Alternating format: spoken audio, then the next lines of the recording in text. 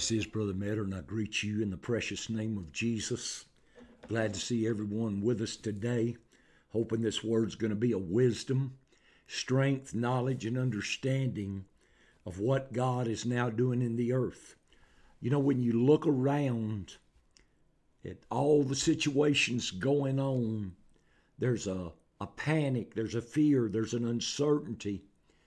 And it's like places in our nation and on the face of the earth are in chaos, they're in turmoil. And so much of it has to do with people not hearing the word of God and walking upright before Him and walking under His divine protection. Now, I know there's people in this country that love God and people around the world that love the Lord, but when you look around at our nation, you cannot see the trouble and chaos and upsetness and fears and say we are a nation that's walking with God and God's blessings is upon us. You can't do that because it doesn't ring true.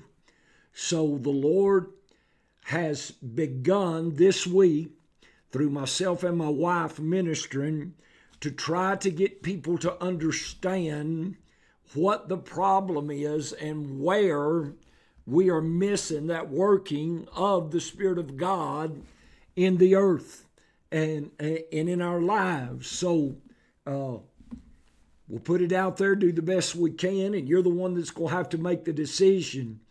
But we were talking the other night, and we spent a lot of our time discussing Scripture, talking about things in the earth and seeking God for an answer. We need an answer, children. We need an answer to bring this nation through. We need an answer to bring this nation out of the calamity and chaos it's in and the confusion of face that's come upon it. We need an answer.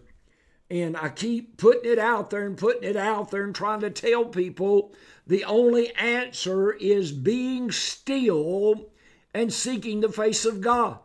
We don't need to try to have revivals right now. We don't need to be gathering people together several nights in meetings. I don't care if it's under 10 churches in an open field. If you're going to come together and pray. Come together and seek the face of God for God to stand up in this nation, for God to stand up in the earth and give the ministers the boldness and the confidence to declare the word of the Lord and to fight for the faith that was once delivered to the saints. You know, the Lord spoke in His word in Psalms 133, and I'm going to go over there. But my wife and I were talking this week, and she said, I'm not understanding why it doesn't seem like there's been a word from the Lord since the days of the early church to really govern the church.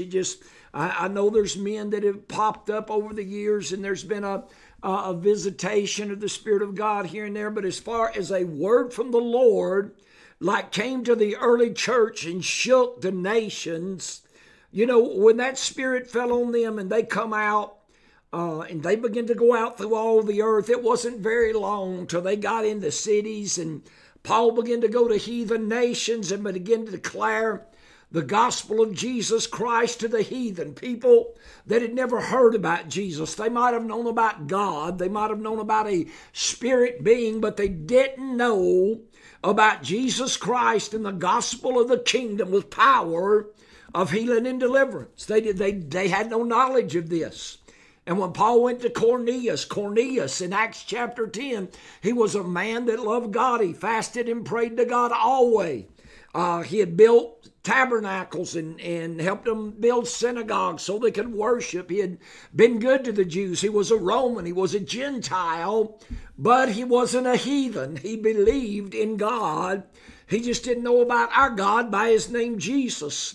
So when Peter went and ministered to him by the direction of the Holy Ghost, God opened his understanding to the gospel of Jesus Christ and this gospel of the kingdom.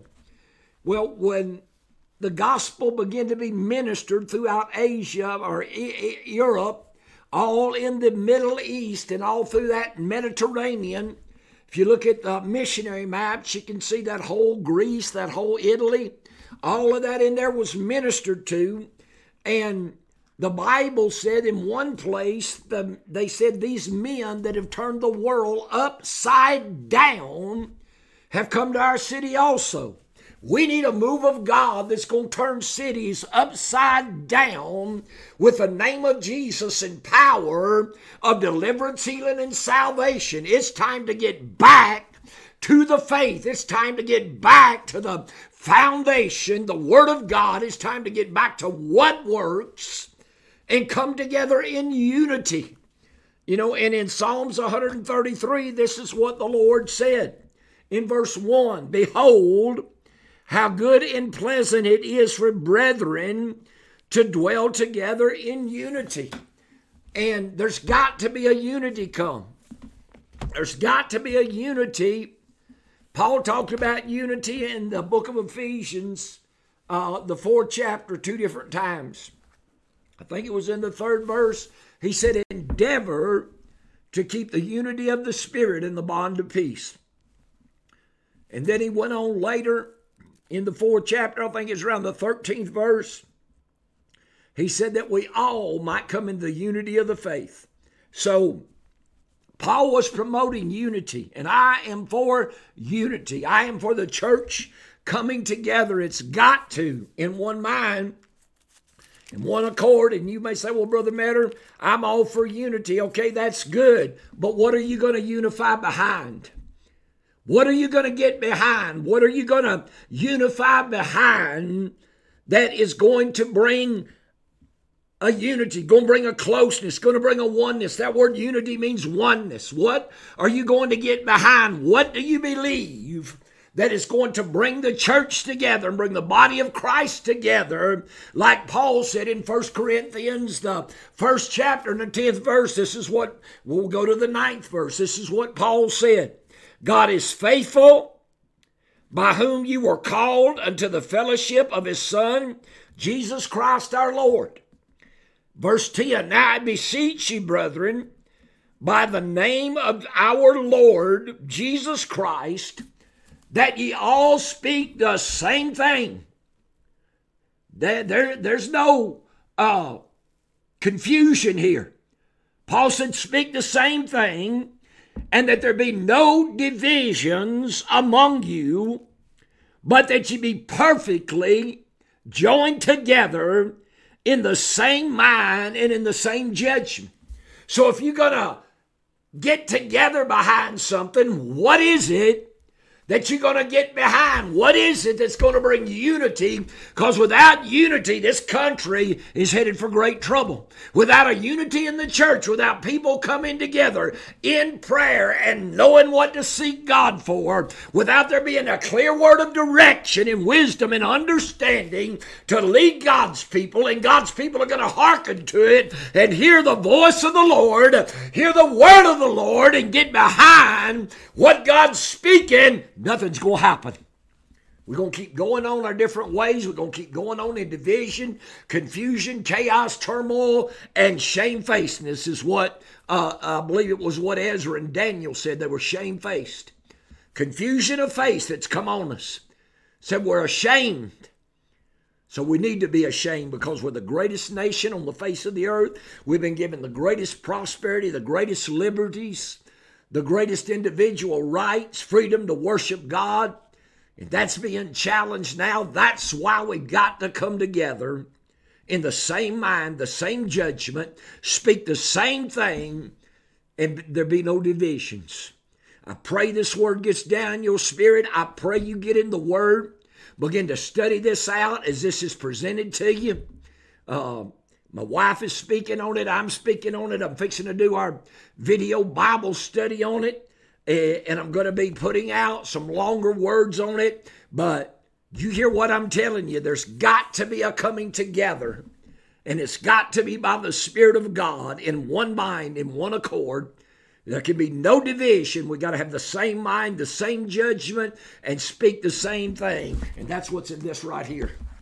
It can't be what you want to believe. It can't be how you decide you want to believe. It can't be your interpretation of this. This has got to be given by the Spirit, and we got to follow this. We got to follow what was given to the early church. We got to get back to the foundation, get back to the government, get back to the leadership. Because we don't, our nation is going to shipwreck. And children of God, you don't want to see the troubles in this nation. If any of y'all ever visited third world countries and you've seen the poverty, the sickness, the disease, the chaos, the government setting down on people and putting people in bondage under a dictatorship or a monarchy, and people living hard lives, you don't want this nation to go there. So if you don't want to see this nation go through chaos and fears and persecution like she's never known, it's time to come together and fight for the faith that was once delivered to the saints. May God bless you.